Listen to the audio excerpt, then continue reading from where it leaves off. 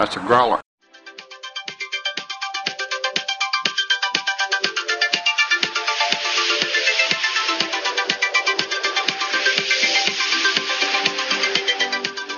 Hello, and welcome back to the NeverEnding Minute, where we analyze, scrutinize, and nightmare-ize the movie The NeverEnding Story. I'm Thomas Howarth. I'm Tierney Steele, and with us again today, Chris Callaghan. Welcome back. Thank you. Chris, are you well fed and ready to go? Think so. I've got All right. my food in my stomach ready to rock. All right. Oh, I really wish Rockbiter was in this minute, because then we could have done Speaking of Rock. Darn it. Now, minute 28 has many things in it other than Rockbiter. It begins with Tierney jumping a mile as two glowing eyes appear in the darkness. I might have bad dreams tonight because of this. Oh, well, it ends with the horse insisting it's time to eat. So it all comes to a happy place. And I'm going to get voted out of this podcast because, I mean, the scariest thing is, so we're getting closer and closer and closer to this dark cave. And we hear the growl and we know something's in there. So you're looking in the darkness. You're trying to look really carefully, see what there is. And then all of a sudden there's a music cue and eyes. Wow. You cannot help jumping. It's so, like, out of nowhere, all of a sudden it's just like, and there they are. And it'd be scary regardless. And again, you have the music cue to tell you, hey, this is the scary part. But it's the fact that, like, for, 10 seconds you've just been staring at this blackness trying to discern any movement? You're actively describing my nightmare, Tierney. Come on. Well, so then there's a flash of lightning, so you can see the wolf's body. Nightmares are not getting better. Chris is also looking very disturbed. And my first reaction, even as an adult and as a kid, is puppy. Uh-oh. Wait a second. It's a puppy. You know, it's common practice as we're going through these minutes to pause and write down your notes or whatever. And I can't do it again, but I made the perfect pause earlier, somewhere around second 7. And it was the lit up version of everything. Oh. So you, like the lightning version, you can see the full on wolf in nightmare lightning lighting. Sometimes puppies are mean, but that usually is just because they had an owner that is not very good. It is not the puppy's fault. And are you going to be sad if I tell them the story of what I call wolves to distinguish them from dogs? Oh, no. It's okay. Okay. I just didn't want you to feel like I was giving all my secrets of cuteness. But when I was a little kid, there were doggies, and then there were wolves, but I couldn't say wolves, so I would call them woofs. So this is a woof. Okay. See, it's not as scary anymore. You can't be scared of a woof. That's true. I can when their teeth are this big. Oh. I managed to get the freeze frame on the lit version again, and if you ever manage to do that, it's a really, really tiny cave that he's in. It is barely big enough for his body, and which is probably Actually, because it'll make the noise. probably because that's a puppet, and they were just trying to get the front half of it. Yeah. But it's a really, really small cave. Like his back would almost be scraping against the top of the cave. Well, if we want to be adult again, he's being born. A creature of darkness forms and begins his quest. So Exactly. Is this the birth cave, the womb? Could possibly be the birthing canal right here. Whoa. A, ew, B, cool. That works. That's very deep of us. But yeah, I'm guessing that I love that it switches to his point of view shot as he takes off through the dark forest. Now, that point of view shot, I think, is what I was talking about a few minutes or a couple weeks ago when we saw Rockbiter riding through the terrain. Mm-hmm. It's the same kind of POV that the Rockbiter bike had, and now it's transitioned to the wolf, which I think is part of my reason for confusion. I spoke about it earlier, how I remembered wolves running through the ground like that, so I didn't know what was going on. Now we see why, because we get the same POV here. Mm-hmm. Well, the shot worked out so well the first time. Yeah, hey. I was also curious, I don't know if it's mentioned in the book, but I thought it was really cool that you think usually like these evil creatures would have like red eyes, but the fact that they went with green I thought was an interesting choice. Not sure if that was specified in the book at all about what color I'm not eyes. sure. It does do a great job of showing up on that black background with the... It's so cool. Maybe it's the way they were going to do the lightning or something that they decided the green would look better or something. Yeah, just I think it's really that worked well. Yeah, it's really sinister. Yeah. No, they're still good in him. I can feel it.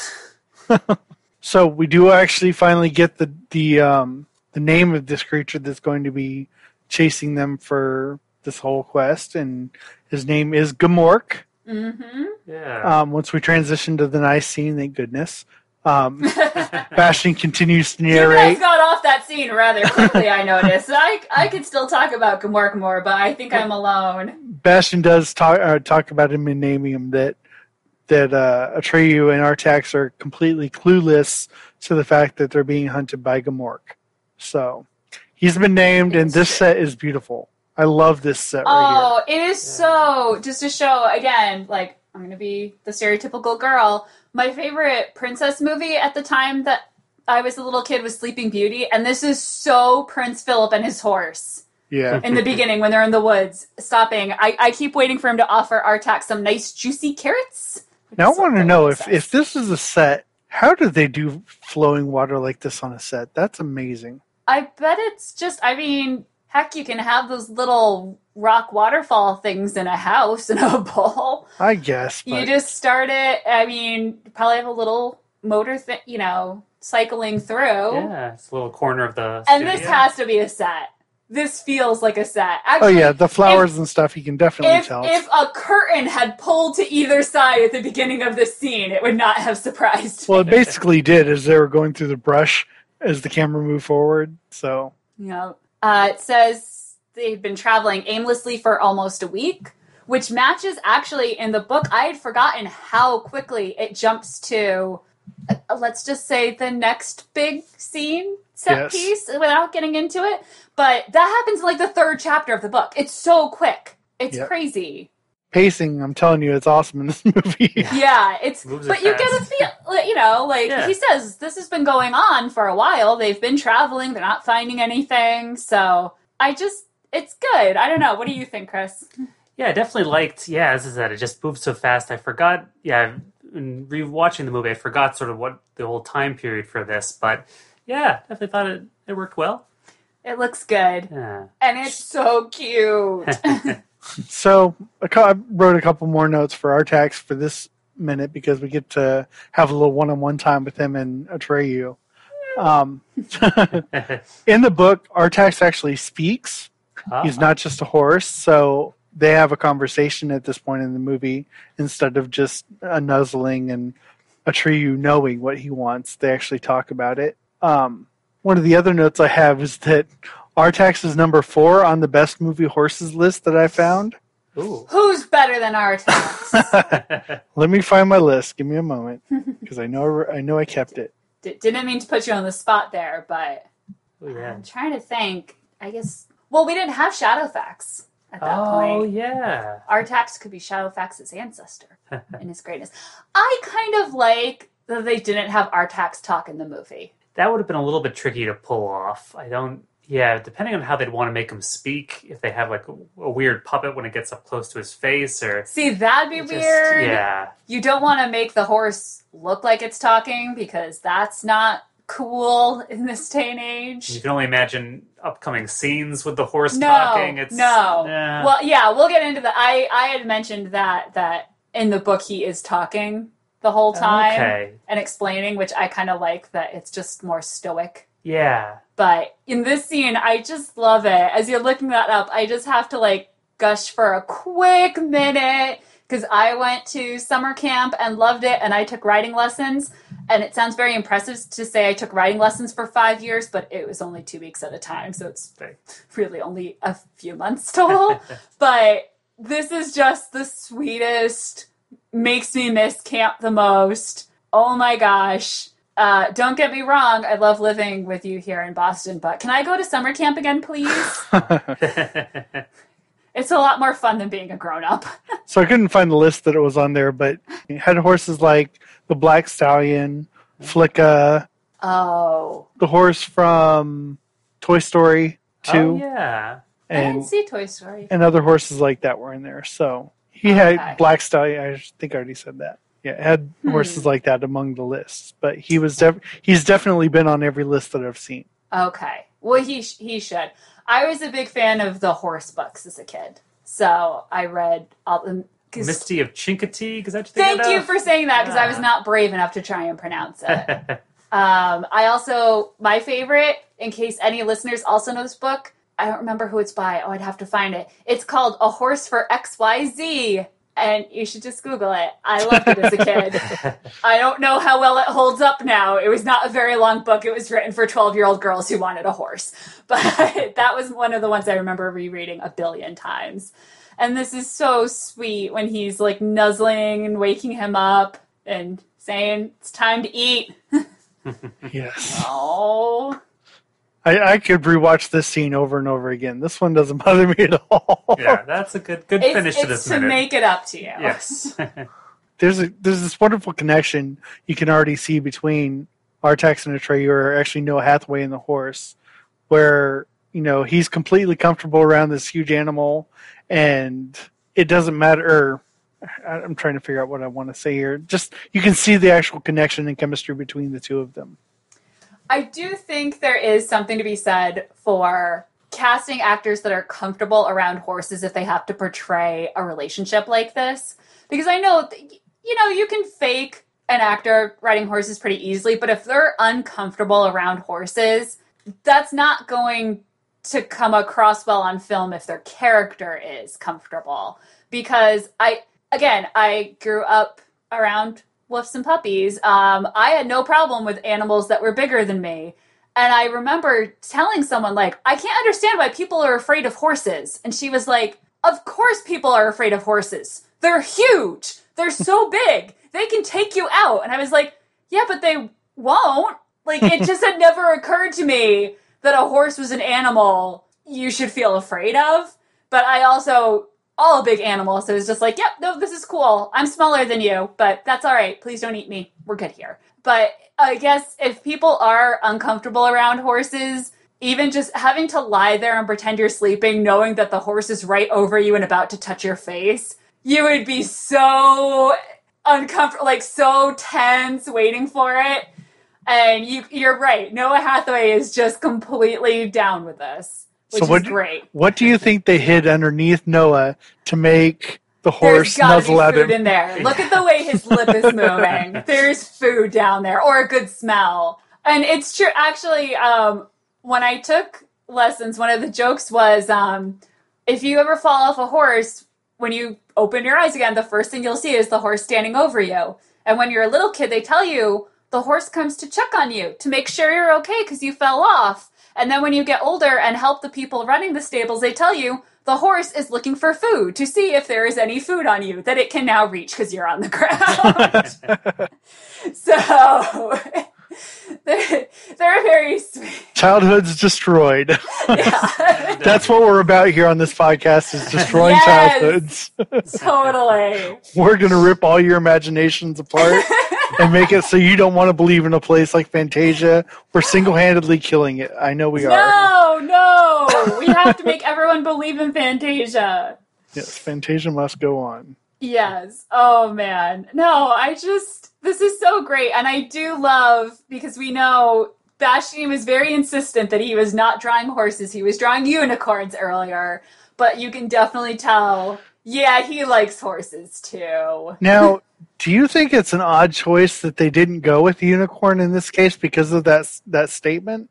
I wouldn't have been surprised if they did that, but I think because of the way they have set up Atreyu as being a warrior of the plains people who hunts the purple buffalo, and then they cast an actor who's part Mohegan. I mean, I think they just were holding to a different mythology. Yeah, but I almost think like that scene where we saw him running by horses, they should have made those unicorns. They could have made those other horses unicorns. Exactly, to make it so that, there's some more connection between Fantasia and Bastian's actual imagination. Yeah, I would not have minded that. Yeah, when they run past, if those had just been unicorns. Like, hey, that works. Yeah, you think, because especially with the whole scene where you got the Orin, all the different types of people and stuff, you would think there'd be more Yeah. So a unicorn would definitely fit in well with... And those horses are just silhouetted. Yeah. So you can't tell me there aren't horses who would deal with having the horse... Because it's not like it's close up. Yeah. It wouldn't have to be super realistic.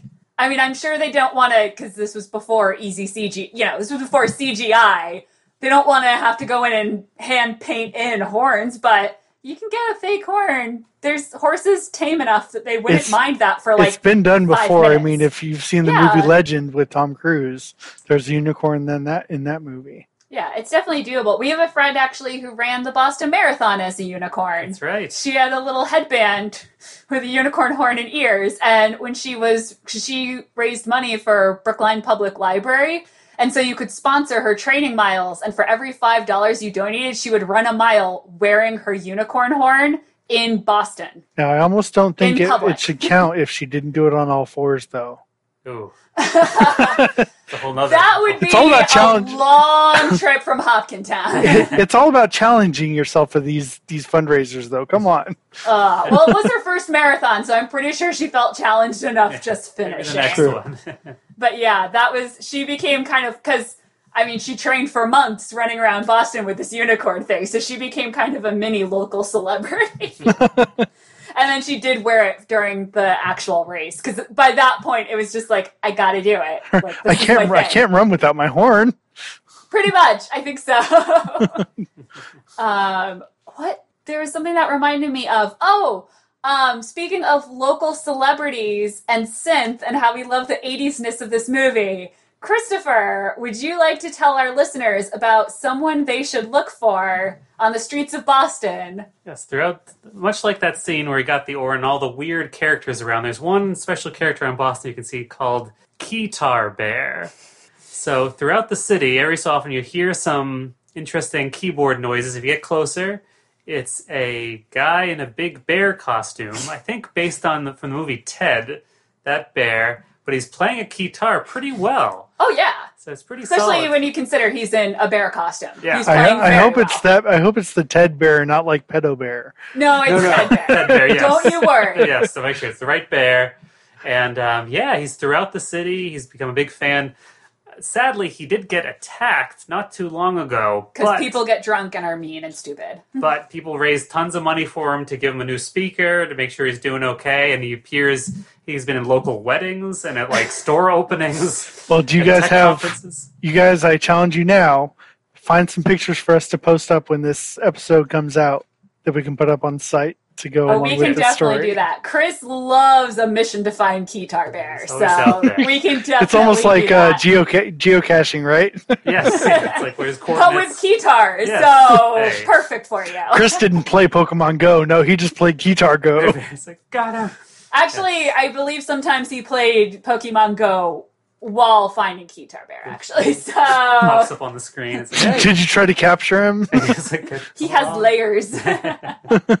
It is kind of great, though, because you'll be having a really crummy day, or you'll be walking to work on Monday morning, because I work right by the big commuter station, and he'll just be out front playing happy 80s songs on his guitar, and you're like, oh, this is kind of nice. This makes me feel a little bit better as I walk into, the giant office buildings of the financial district. Nice. So, yeah, that's been Tierney Takes a Tangent to tell people about cool things they should look for online. If I ever make it to Boston, this is what I have to do. Yes, exactly. We have a lot of colorful characters, just like this movie. Awesome. So do you guys have any other notes for this minute? I love this. This is the cutest. I miss horses. Yeah, no, I'm good. Like the way he says, time to eat. Yes! Time to eat. Yes, the declaration is awesome. I think we'll get a little bit more of snack time next minute, right, guys? And speaking of eating, if Chris wants to eat tomorrow, he's got to come back. That's right. But that's another story. It shall be told another time.